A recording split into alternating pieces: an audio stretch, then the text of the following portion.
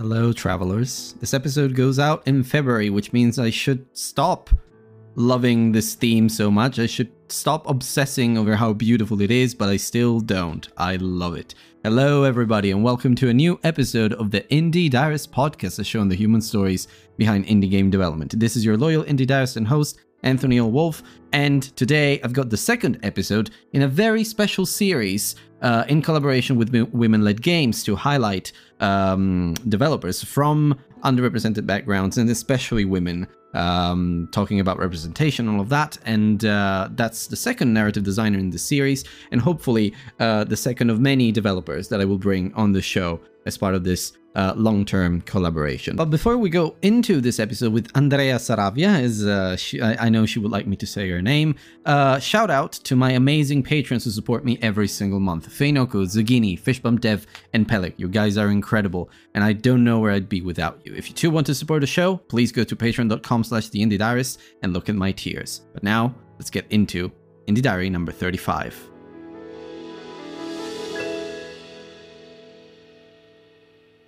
Aha, I lied. Little disclaimer before we actually go into the episode. I realized that Riverside, the platform I use to record these episodes, probably picked up the wrong microphone for this one. So unfortunately, my audio won't be as clean or as clear as usual. I'm sorry, guys. I don't know what happened. I will make sure that my Riverside settings are correct for the next one. But yeah, sorry.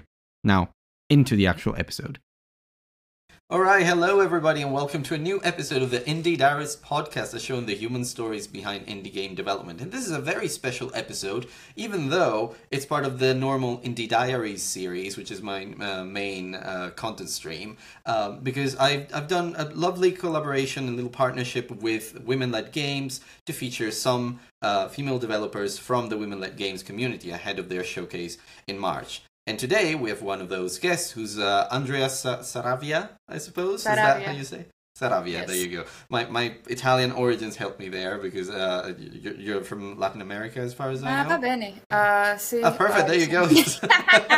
Yes, I'm from Colombia. But Colombia.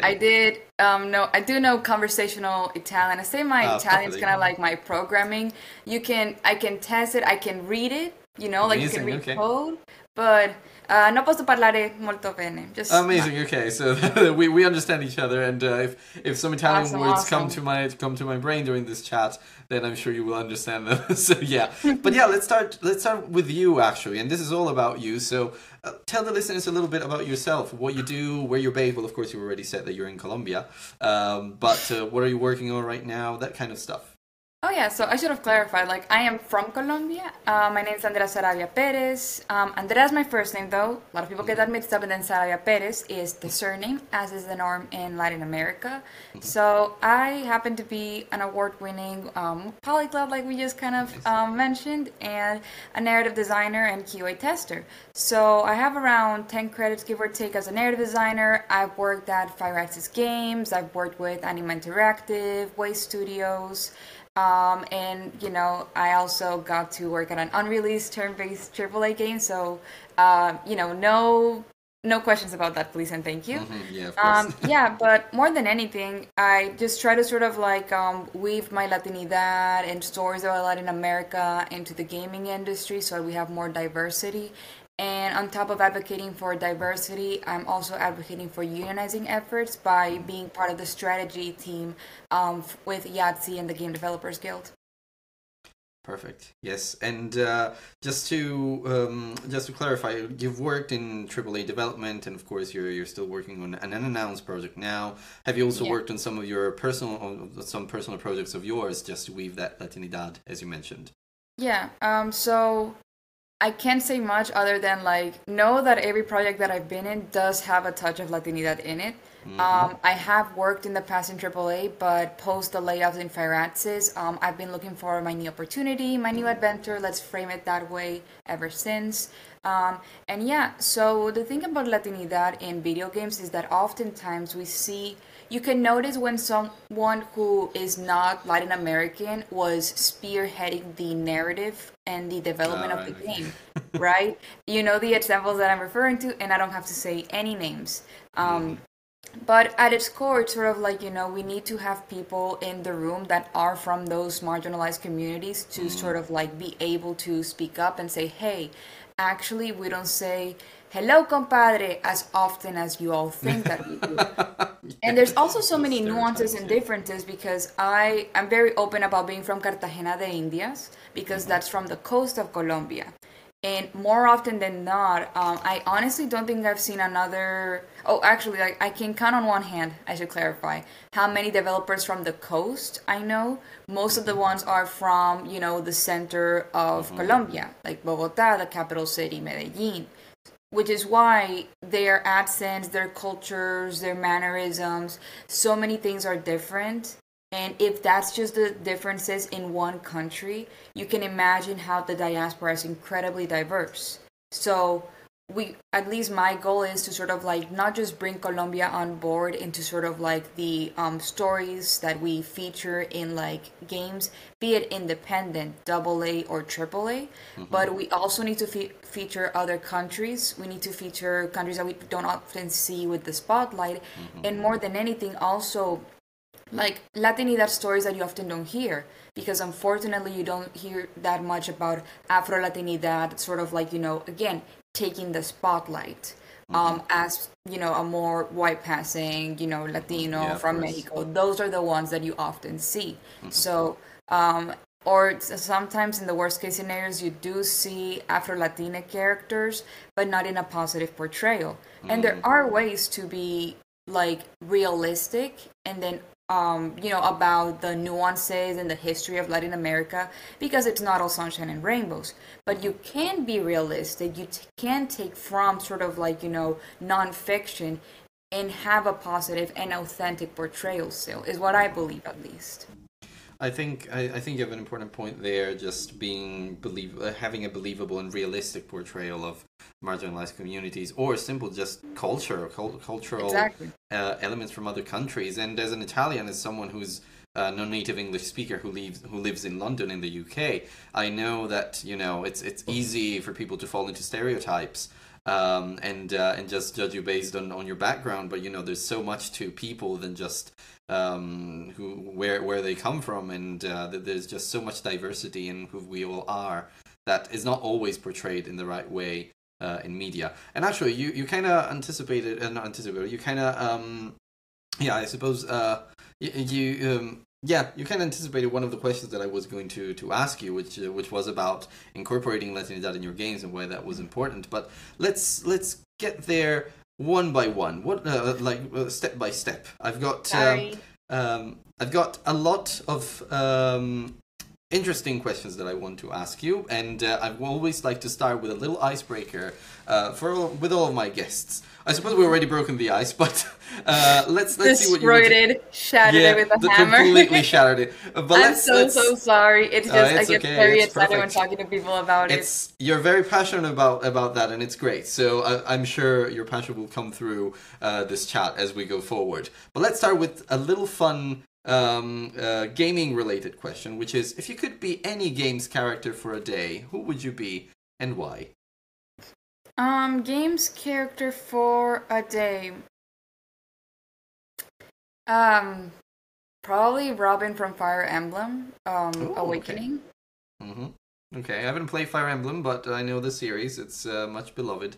My motivation is purely for the plot. Obviously, the plot and the possibility. Story-wise, yeah. Totally not because I might be able to sort of like see Crom in person. No, absolutely not. It's all the plot. It's all the plot. How dare you? So either Robin or Byleth. But yeah, so between those two. Yeah, I should really catch up on the Fire Emblem series. I know it's a good one. So yeah, I will it's say pretty interesting. Engage is very interesting and a lot more welcoming to players because it's not as like chess-like as the Hmm. other ones. It's not as Okay. tiled and constrictive. Right. Okay. Yeah. I will definitely check it out. And well, I guess I know you worked on some visual novels, but also the fact that the fact that you are so interested in narrative and being and just writing stories for games makes me wonder, what are your earliest memories that involve video games? As in, what is the first thing you can think of? And think back to your childhood, the kind of games that you like to play then. Like, No what were worries. they? Oh, no, this is an anecdote I share with everybody. Okay, perfect. Remember, PlayStation 1. Uh-huh. So my dad and my uncle played very frequently. My uncle's actually insanely good at Galaga, I should highlight. Right. And so they were playing PlayStation 1, and I don't remember which Grand Theft Auto game they were playing, but they left the controller unattended Oh for no. 3-year-old Andrea to just. And I always wonder how I picked up on, like, I thought it was a racing game, but then now I'm like, how did I know what a racing game was, though? Right?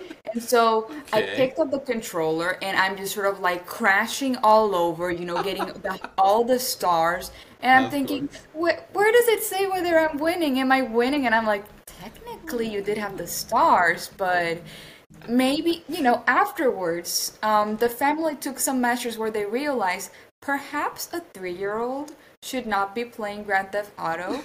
And I mean, let's see. I do remember there being racing games, like a lot of them. Like, there was the one where it has like an M symbol. I'm blinking out on the name. Like the M car is symbol. white, and it has like Uh-huh. an M, a red M. Yeah. Okay. I don't It'll remember get to it, me. but right. Okay. So that's another one I can remember. But more than anything, Sonic Heroes. Sonic Heroes Sonic is sort of Heroes. like core, memory right Okay. there because I would play, and my brothers were like infants. I have twin brothers, and so I would give them controllers that were not plugged in. And because you played as 3 characters, I'd be like, "Pipe, look, you are Sonic right now," and he Oh would continue yes. to play. Who didn't do that? I think a lot of people did that with their younger brothers Ooh, and that's a sisters. grudge. Listen, they've been holding on that grudge for 16 years. Like, they don't forget. They They don't don't forget. forget. They don't But forget. yeah, now when it comes to narrative heavy though, I mean, obviously it's one of those where you realize like there was, Mhm. a lot of game design, ironically, and level design that I learned was like Little Big Planet. I Oh I yes, played all of so Little Big beautiful. Planet, like Little Big Planet 1, 2, 3. When PlayStation was trying to have like the motion Wii, Yeah, thing, I remember we that. got it just for the game. We got the Yes. Sackboy one. Like we are huge Media Molecule fans in the Absolutely. house. Oh, you're speaking So to someone who's absolutely in the same boat. I mean, not even joking. Just before Christmas, I started. I do have the Little Big Planet game, but I don't have a PS3 with me anymore. So I installed an emulator and I played it on my computer. And like I played the first one back to back, just yeah, in just about 2 weeks. It still holds up so well, it and holds up also. so well. Yeah, Yeah, go and also on. speaking to a lot of developers and knowing a little bit more about development, you start to spot a few things, especially if you play with the editor a lot. And I did back in the day. I Hmm. created so many levels. I think I spent, I don't know, dozens of hours, Yeah. hundreds maybe of hours just creating levels in Little Big Planet 1. And now, and I still remember the editor, so when I was playing the actual levels, now I could see exactly what they were doing with all those chains and all those the different elements, the sensors and the keys and all the different logic. I was like, oh my god, this is Yeah. genius. But yeah, Technically beautiful speaking, game. so technically speaking, that means that we do have 16 years of experience using game engines, though. Uh huh. Yeah, exactly. Yeah, that's 16 true. years. Think Yeah, about it. Think put it. about. You could put in your CV. I Yeah, could we put in put my in our resume. Yeah, CV. definitely. Yeah, But let's yeah, do no, that. I love playing it. Even the racing game, we had all of them, and so it was one of those where I feel like that sparked like sort of like that wanting to create games, but you don't really know there's a field for it in Colombia.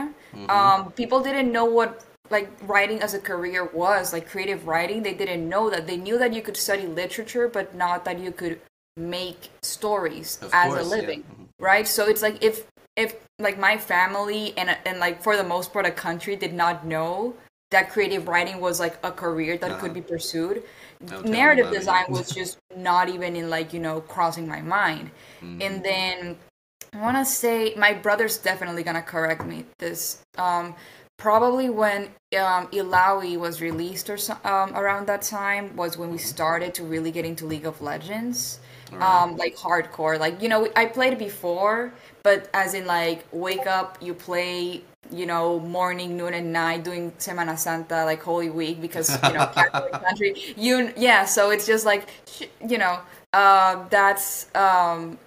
that's when we really got into the game. But I would just sort of like read the lore. I would just spend sort of like reading like again, like mind you, these are 200 plus characters, and I memorized. I would watch Netcrit videos where he would just break down like the trailers, what's like, in Runeterra, all of these things. So I was fascinated by it by, that time, and we could argue that since 2008. And then, I come to college and I'm thinking that I want to pursue sequential art, that I want to pursue graphic novel writing. And I don't know what it was, but there was just something that drew me to sort of like a game writing class, because it's like, oh, I didn't know we could do that. Like, sure, let's go for it. And it's always a magical moment when you realize. I'm a writer myself. Like for my day job, I'm a social media manager and also write stories, novels. I wrote a couple games, so I know exactly what you're talking about. Like my first approach to games writing, not as a writer, but like realizing that you could actually write games, was To the Moon, and I was like, oh my god, that story is so beautiful. I want to do this. But sorry, I interrupted you. Please. There was. Oh no worries. So there was. I remember 2018. There was the Michael Lewis Foundation stopped by on the art colors that I went to, and so it was basically the school that I went to had this policy where they knew of the myth of the starving artist. So it's good that they already like let you know ahead of time, like, hey, this is what you're up against. However, they marketed themselves as different because they had something at the time called the Collaboratory. Now it's renamed Index. And so the Collaboratory was that you would have real clients stop by the school and then hire students to work for them.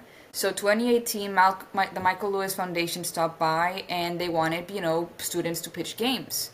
And they called me the writing person. Then I found out that the writing person is actually a narrative designer. And so it was great because, by 2018, I'm already pitching games to like, in a way, stakeholders. Take a couple, game writing class, advanced game writing class, figure out that's what I want to do. But I did sort of like still want there to be an interdisciplinary approach that you don't often see with game writing, I notice, or narrative design. You see a lot of people that say, okay, I like the technical part of it and I like the writing part of it, and I'm gonna mesh them both. And I'm like, that's great, that's the definition of the job, but how are you going to communicate to the art director how you want to convey a story through art? How are you going to convey it through cinematics? How are you going to communicate with sound? So I don't recommend this personally, but I had my creative writing major, and then I had 3 minors and 5 jobs. Wow, right? Yeah, that's. And I was doing game jams and networking and hundreds of applications a night because I really wanted a job, catering to dozens a night. Wow. It was an interesting and fascinating time. Yeah, I can imagine that. Yeah. So, yeah. I was a little bit tired afterwards, I will admit. After all, I'm not Superwoman. Though I do look up to Linda Carter. But yeah, after, sort of like that spree of just applying and networking, that sort of like sets like a domino effect of events that lead to me being hired as a writer in Fire Axis, which I was like super happy about. It was honestly like, my mentor reached out to me, and, they just let me know like, hey, just a heads up, because when you are very vocal about what you're looking for, and you saw me on LinkedIn on my profile looking for work as a narrative designer, narrative design in this game jam and that game jam, like when it's very obvious what you're looking for but not desperate, people will know. And people, luckily enough, amidst everything that's going on, I feel like we can see the positivity in that there's so much overflowing support for everyone. And so I was reached out by folks letting me know that there was a writing opening at Fire Axis, and that's sort of like where I had my first official job at like, AAA in the industry. I feel like when people ask why, like when you knew you wanted to be at for anything, oftentimes we forget that for a lot of people, me included. I know that I go onto tangents a lot and I do apologize, and I should have put that disclaimer in the email, but I should It's have. totally fine. No, it's okay. But the idea here is that it is a sequence of events. So because they're so related to one another, because there is so much causation happening, again, throughout the 24 years of somebody's life, 23, my bad. I just look at the thing and it's 24. But yeah. So yeah. Well, see, I agree. I mean, I see exactly what you mean. It's like everything is interconnected. Like I could probably pinpoint one moment when I realized that I wanted to be a writer, but I think a lot of things happened after that that just reinforced my feeling more and more every single time. There is not one single event. Even before then, I had already done some creative writing that I'd enjoyed, even in primary school. But yeah, and well, of course, it's you've worked in AAA development and such, and you worked with big teams as well. You mentioned that you managed a team of 24 developers working on a visual novel. Yeah. So, is there a particular development challenge that left a mark on you? Any big learnings you might want to share with other devs? Few things I want to share. One is very random but very brief. I think I need more coffee because I am 24 years old with 3 months and 11 days. I had to look up my own age. Google, how old am I? I digress. I just wanted to clarify that so I'm not lying on the spotlight. Sorry about that. Regarding the development, so AAA development, you do have what feels like a writer's room in essence, because we had a very small number of writers, right? So we would just sort of like ping pong ideas from one another, and that would sort of like create the narrative of the project. Very collaborative, and again at a very small scale, ironically for it being AAA. Regarding the 20-something, because I say that number because there's a lot of people that sort of like, came to the Discord server to help, or because they wanted support, or because, hey, I don't have time now because this was a game jam that started December 1st. I and my friend, who's an artist and worked at Liquid Development, we were the only ones with AAA experience. At the time of the development, we had folks who sort of like juggled or like dabbled in like game development, but for the most part no one had gone through the game development pipeline other than my friend and I. No one. Or if they had gone through a pipeline, it was a writer's room in Hollywood, or perhaps it was sort of like a smaller scale project. It was never to this scale. So but the thing is, we started planning by November 17th, so like, we didn't sort of like, jump into the game jam and everything. So like mid-November, we set up like a production pipeline for the entire project. We had a Notion board that had Kanban boards. Notion, yes, I approve.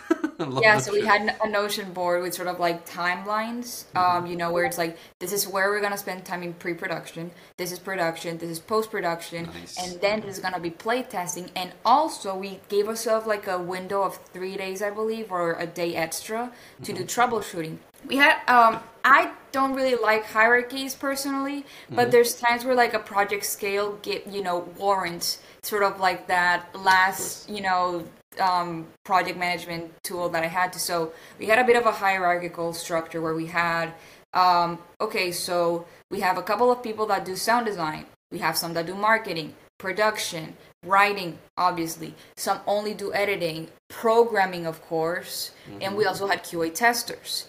And so we had these different groups, and then each group had their own lead. That way, it was like a good automated workflow, and I'll get to that in a second. First mistake that I personally made, because any errors, honestly, like were on me and not the team. So the first mistake that happened was, we had one narrative lead, and we had a lot of writers that were understandably like very nervous. That first week when you have people who have not navigated the pipeline, you have a lot of questions. So let's get more narrative leads that are sort of like overseeing different things.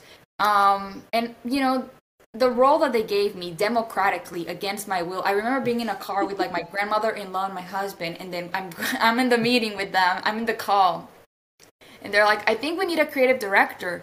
And it's like, "Oh, Andrea's gonna, okay, yeah, let's just get Andrea." And so 20 people just agree to have me as a creative director, and I'm like, okay.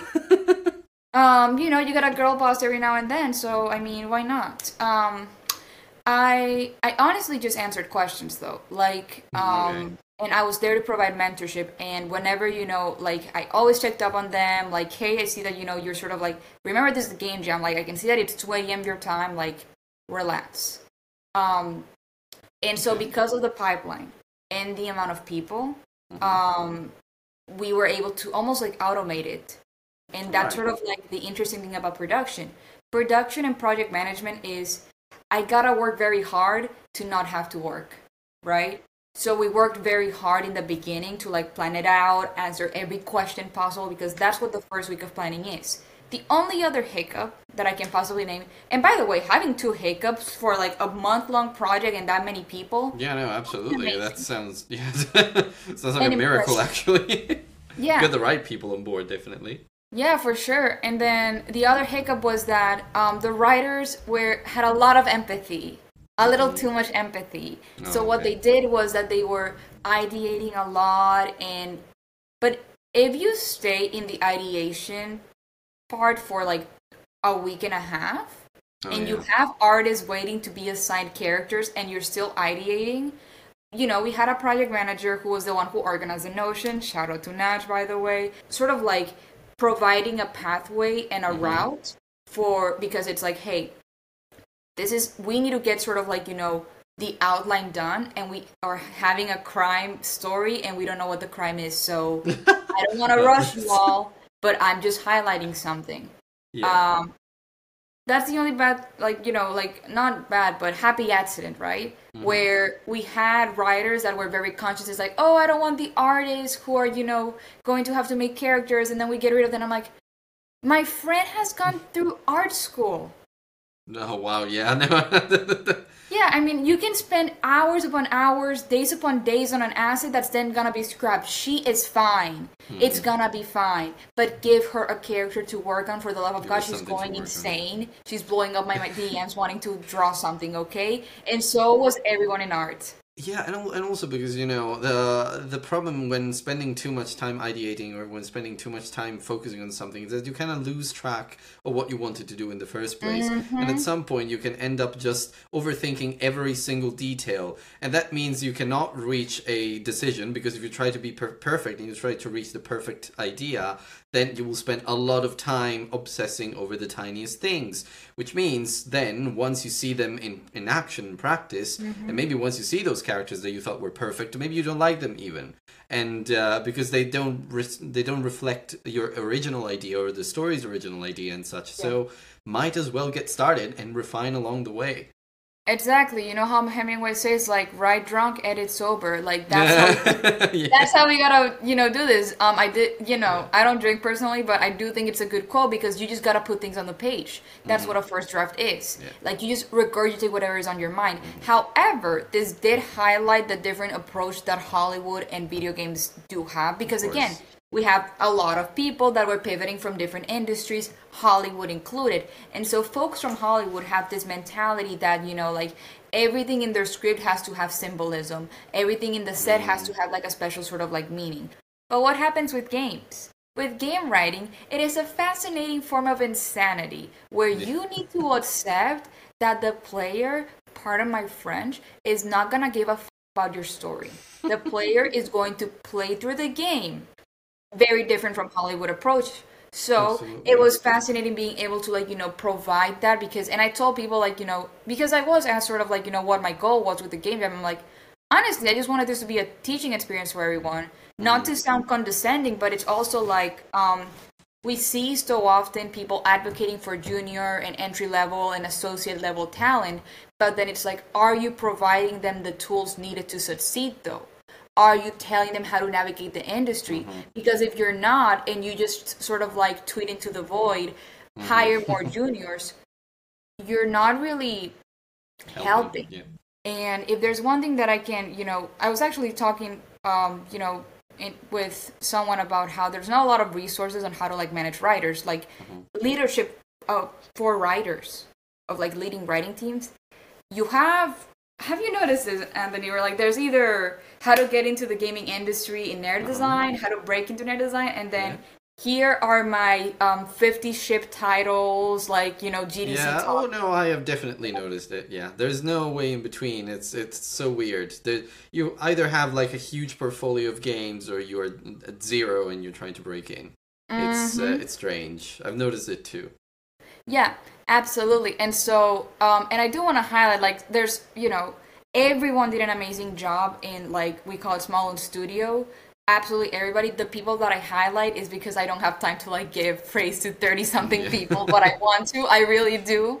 Now, basically, there's really, like, no guidebook on sort of how to manage that team, but what I will say that helped me personally is I know the strengths of everyone. Like, I know that I can sort of, like, go to my friend Armani, because Armani is unique in that they do both sound design, music, art, and narrative. When I need somebody who has editorial experience, there's people that, like, Blythe, who's sort of, like, going from publishing to, editorial to sort of, like, narrative design. And that's a lesson for both, like, leadership, like, know the strengths of the people that you surround yourself with. Absolutely. Know what they're good at, know who you can reach out for what. Annie did QA, editing, writing. Okay. Oh, and also production. And production. Okay. All right.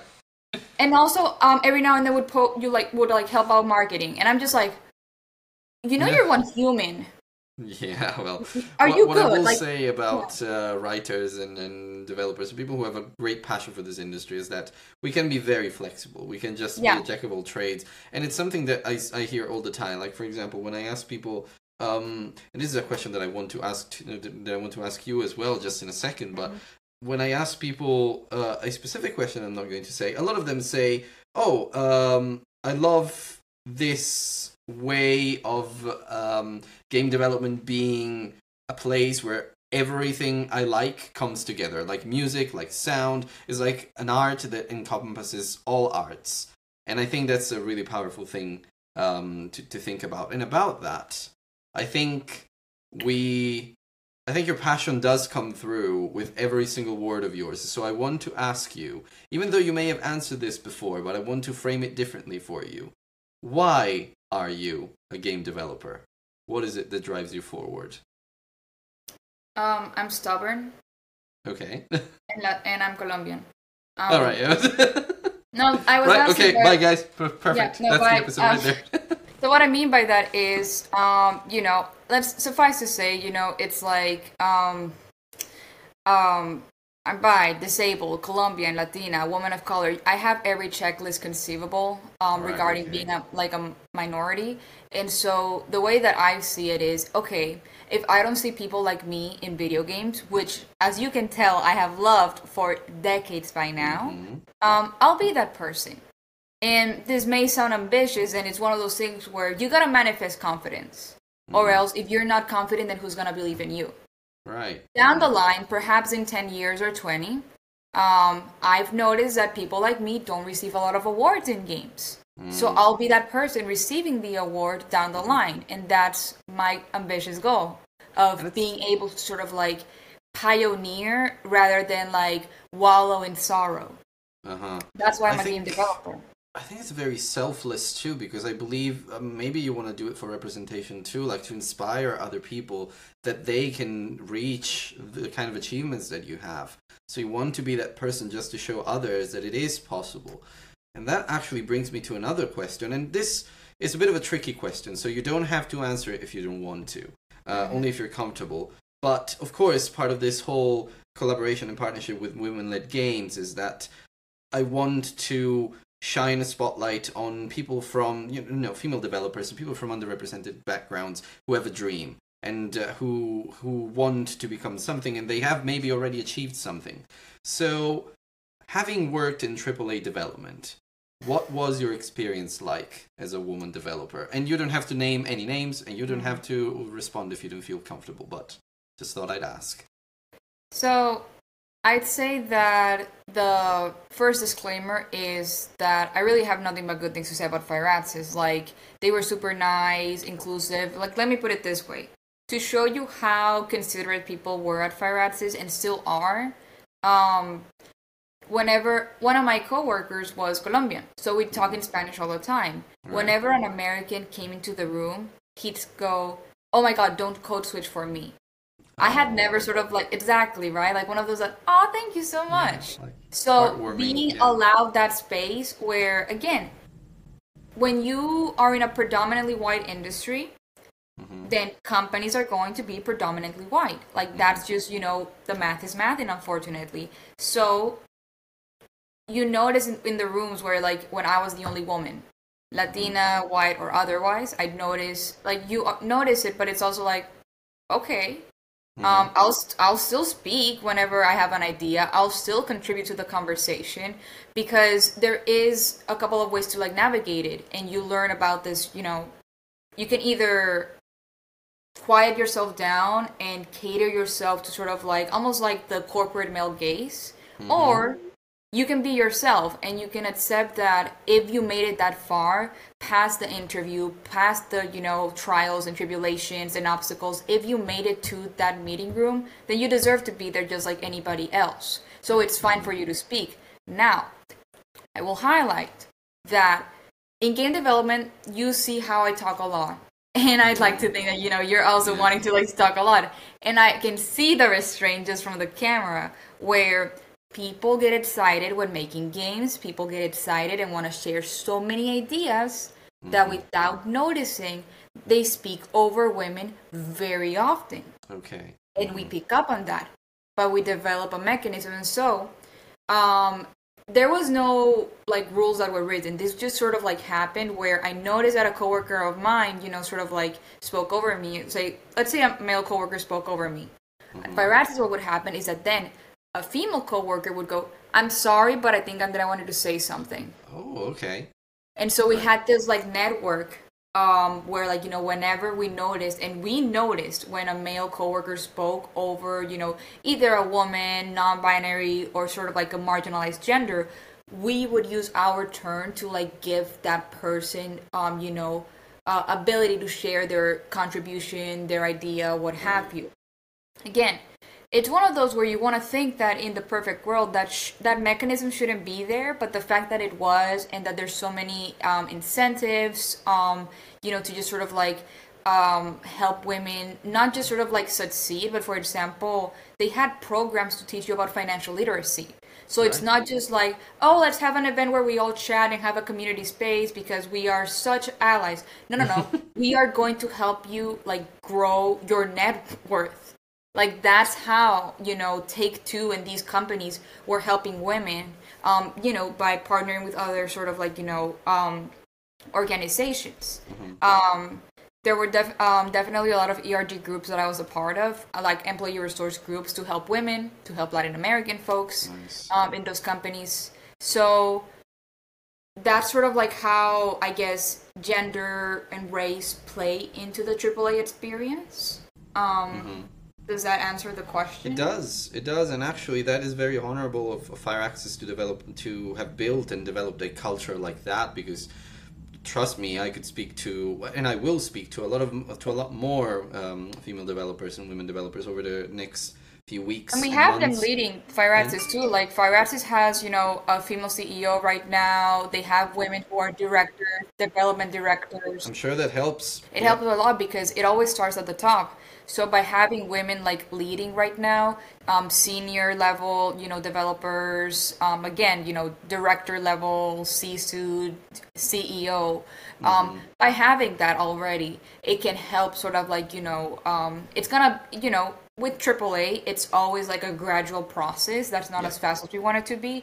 But just knowing that there's powerful women that I can sort of like reach out to whenever, award-winning women in Fire Axis, I think is a great way, because again, it's a good nothing but nice things to say about them. They were just very That's kind to great. me, and I feel a lot of solidarity, and had definitely a lot of generosity was, given to me. During my time at Fire Arts, post the layoff, like they reached out so much, and it meant a lot. It sounds like it was a very very a supportive environment, which is amazing. And as I was saying, like I will speak to more women developers over the next few weeks and months, and I'm pretty sure I will hear some horror stories. So to hear from you that in AAA development you had such a great experience, it is actually reassuring in a way, because I have already heard some stories that I've shared maybe during the course of an episode. But like if the episode with Astro Clock Tower Studios, I still remember it when I asked those ladies. Do you think that you've had difficulties finding a publisher for Crystala, their game, because you're all a women-led studio? And they said, sometimes we even consider sending in a male colleague to do a pitch. So, because Crystala is a good game. If you play their demo, it is a good game, but sometimes it's just how the industry is built. But it's great that you had a great experience at Firaxis, and it shows that, change and progress is possible, which is great.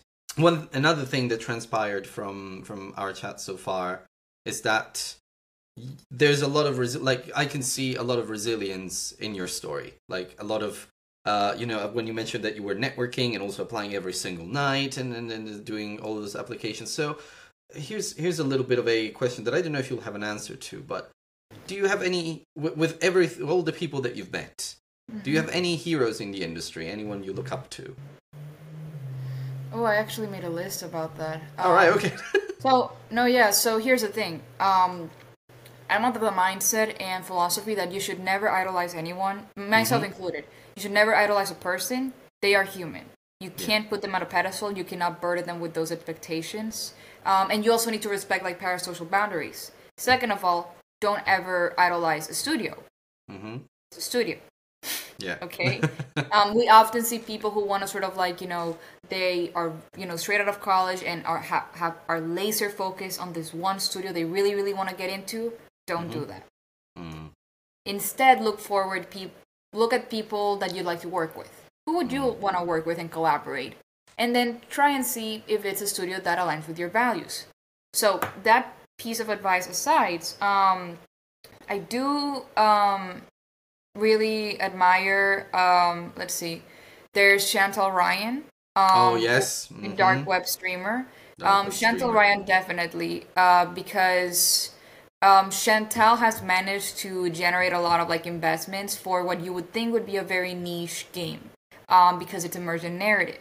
And even so, another great person in the emergent narrative space, it's one of those where you need to talk about it. There's Tanya Edshort, there's Kat Manning, who all have sort of like, varying degrees of, specializations in the emergent narrative and proc gen space. Because Tanya literally did like the book on proc gen storytelling. And Kat has worked on, I believe, collaborated in Blazeball, and has done a lot of other work with emergent narrative and written about it. So definitely sort of, really admired them. Let's see. There's Emily Pitcher, studio owner of Sundering Studios. Charmaine, obviously.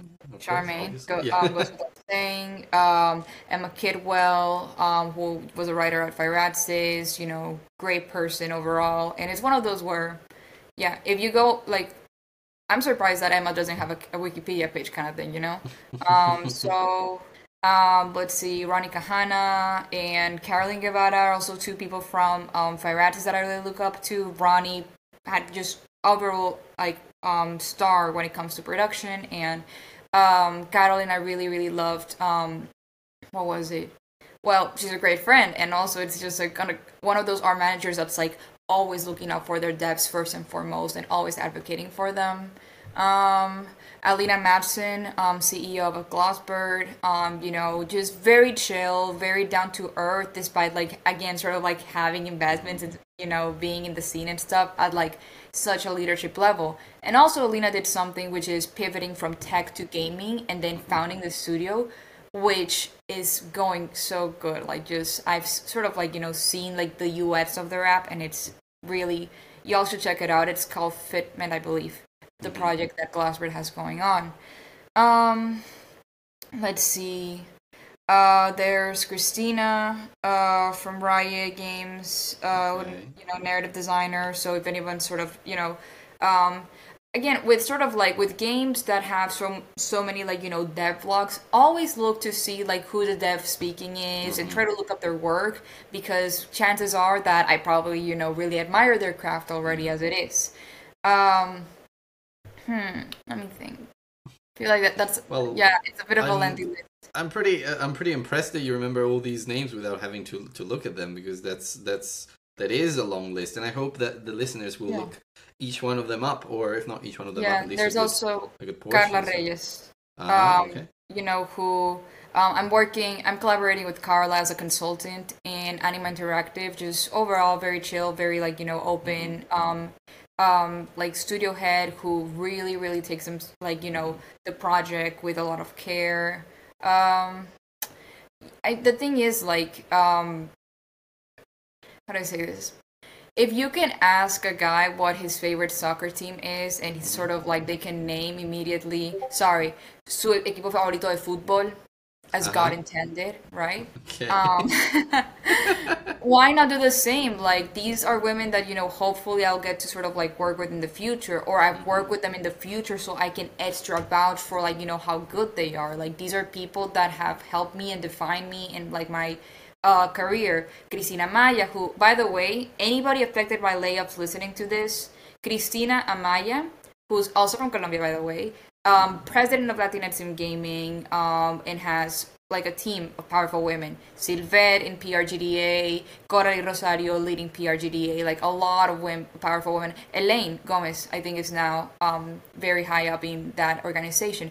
They have a Slack channel that is for people in the industry affected by layoffs.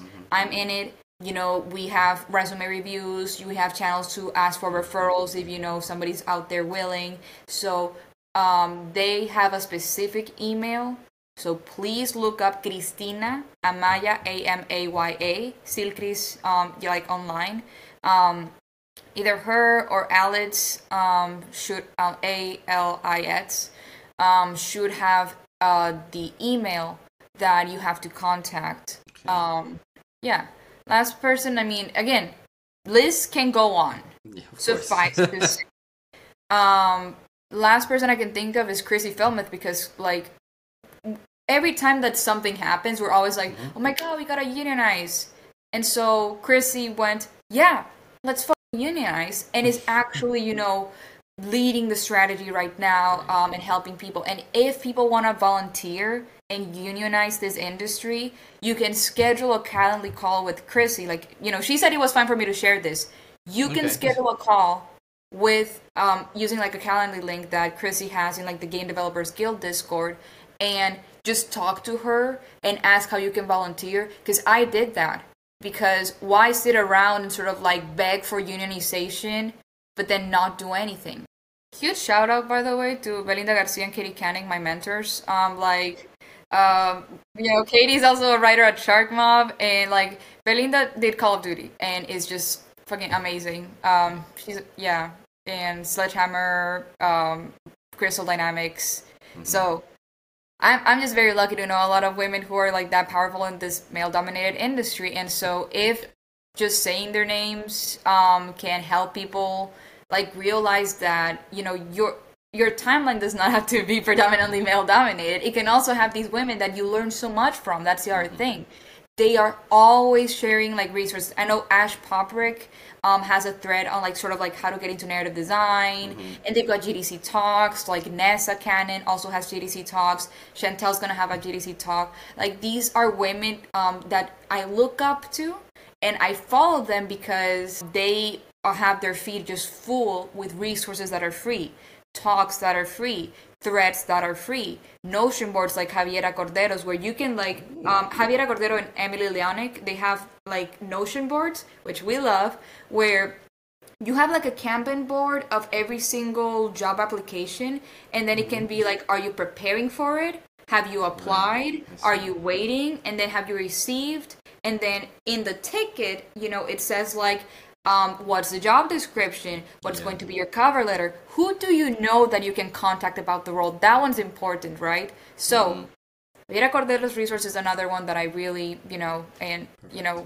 encourage folks to sort of like look into. It's definitely a great list of inspirational people, and I will absolutely follow everyone who I'm not already following. Chantal, of course, I know I follow, and I think a lot of other names that you mentioned, but I will double check everything because I too want a better timeline. Don't we all? Yeah, exactly. But I think we're almost out of time. It's been a lovely conversation. Actually, I've got two more questions for you, but one is easy. The last question that I have for you is something a bit more fun to wrap things up, which is, well, fun. Could be deep too. Imagine writing a letter to yourself, but say maybe in your college years. What would you say? Oh, my college years. You're a licensed time management tutor. Apply that to yourself rather than just telling it others. No, seriously, I am a licensed both like writing tutor and time management tutor. Perfect. Yeah. And so I'd also tell her about the Pomodoro method because I could have gone so many things done right away. And again, this is for me. I don't force this on anyone, but actually become a morning person because I'm struggling out here. And I'm waking up at like one time I woke up at 6:47 a.m. and I thought that was weird. I woke up at 8 today. Like, you know, it's the morning. I'm unemployed, but like the sun is out. The sun is out. Yeah, it counts. Counts this morning. Yeah. So get your habits straight up now. Do the couch to fitness thing because your stamina is awful because you haven't done physical education since age 14 because disability. So the other one is getting to Code Coven, really. Because now it's a weird thing where like I think I'm overqualified and I'm like, no, trust me, I want to learn. So I'm just like getting to Code Coven now. I don't know. Because again, it's one of those where like, those are extra toppings. I'm fine with how my life turned out right now. I mean, I'm in like my dream apartment. God, like I wasn't married in college and I am now. Do you know what I mean? Like life turned out great for me.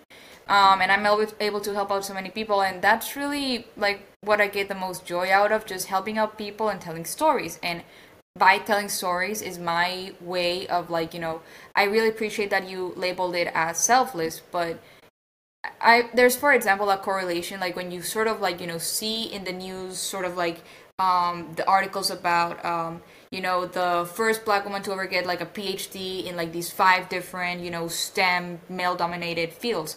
That's amazing, right? Like we need more of that. We need more BIPOC people sort of like being that, because I then keep seeing them come up more often. I keep seeing the news articles come up more often. More women getting into STEM, more women getting into like these male-dominated, and then being celebrated like across the board.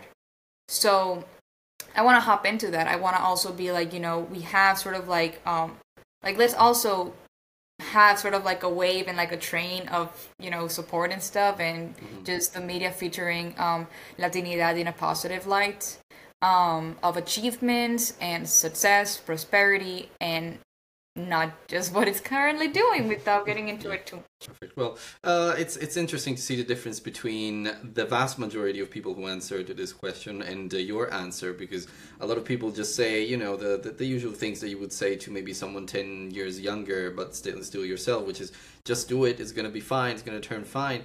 But you actually would provide a list of actionable advice, which I think is super practical, and I think it's super useful. So that's amazing. I know how insane I was back then, and I'm like, so don't do that. I'm the opposite. I'm not a just do it, it's gonna be fine. No. You're gonna do it anyways. I know you. It's not going to be as fine as you think it is. You think you have it under control right now. You think you have like your calendar set up and you're micromanaging your schedule. You don't. Okay. Use the Pomodoro method. use XYZ. Yeah. You know, Okay. I've been through 4 burnouts by age 24, like I just checked. So, I've learned a thing or two, and I would tell her to do that. Exactly. Maybe it would save you 1 burnout or 2. Yeah, But yeah, hopefully perfect. all 4. Or 4, all 4, hopefully. But yeah, so well, Andrea or Andrea?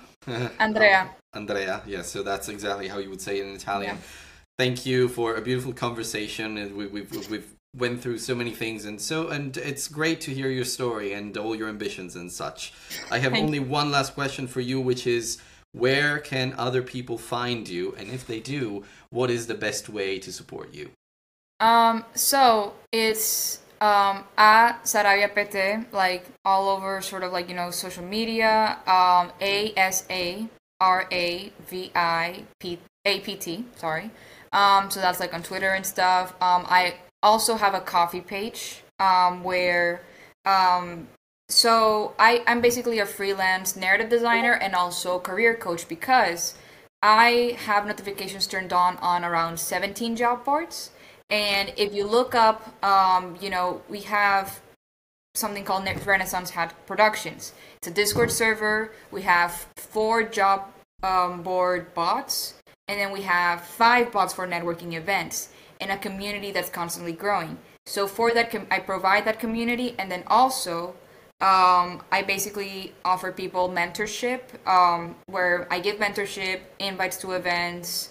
I also answer questions about the industry, what AAA is like, how do I, negotiate, how do I set my rates, any and all questions about the industry, whether you're transitioning, whether you were affected by a layoff and need further mentorship. A lot of career coaches, Anthony, what they do, and this is for all the listeners, they charge hundreds upon hundreds of dollars, sometimes in the 4 digits, for one consultation, per consultation, sorry.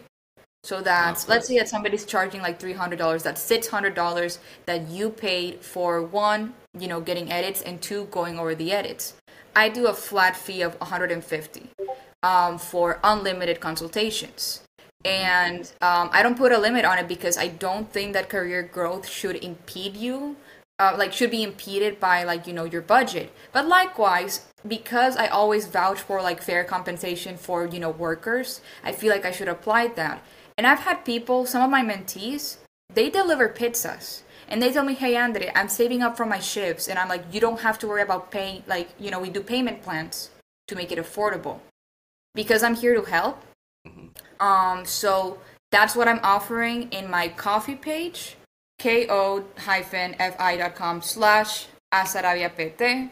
And it'll be called Renaissance Hat Productions by Andrea. So you can commission art, because I also do art. You can commission writing, you can commission editing, or you can commission just overall career growth and assistance from somebody who's gone through it and who has gone through AAA. Perfect. Okay. Yeah. Well, it sounds like you have the passion and willpower to help a lot of people, and of course, I wish you all the best. Thank you so much, Andrea, for your time. It's been beautiful speaking to you. This will be a beautiful episode that a lot of people will relate to and also will love to listen to. And yes, I mean, best of luck with your next role. It sounds like whatever it is, I'm sure it's going to be great. I'm crossing my fingers. Thank you. Alright, and that's a wrap on another episode of the Indie Diarist, and that was a bit of a longer episode, but I hope you guys enjoyed it all the same.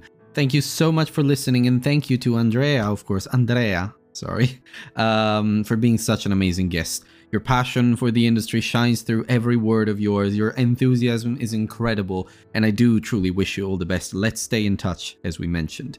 If you guys did enjoy the episode, please subscribe to the show, because there's a lot more coming, and you can, support me in a lot of different ways now. You can join the Discord, you can subscribe on YouTube, you can subscribe on Patreon and Ko-fi, patreon.com/theindiediarist, but you can also find all of my links on theindiediarist.com. If you are an indie game developer, please get in touch, because I would love to hear from you and tell your story to my amazing and beautiful listeners.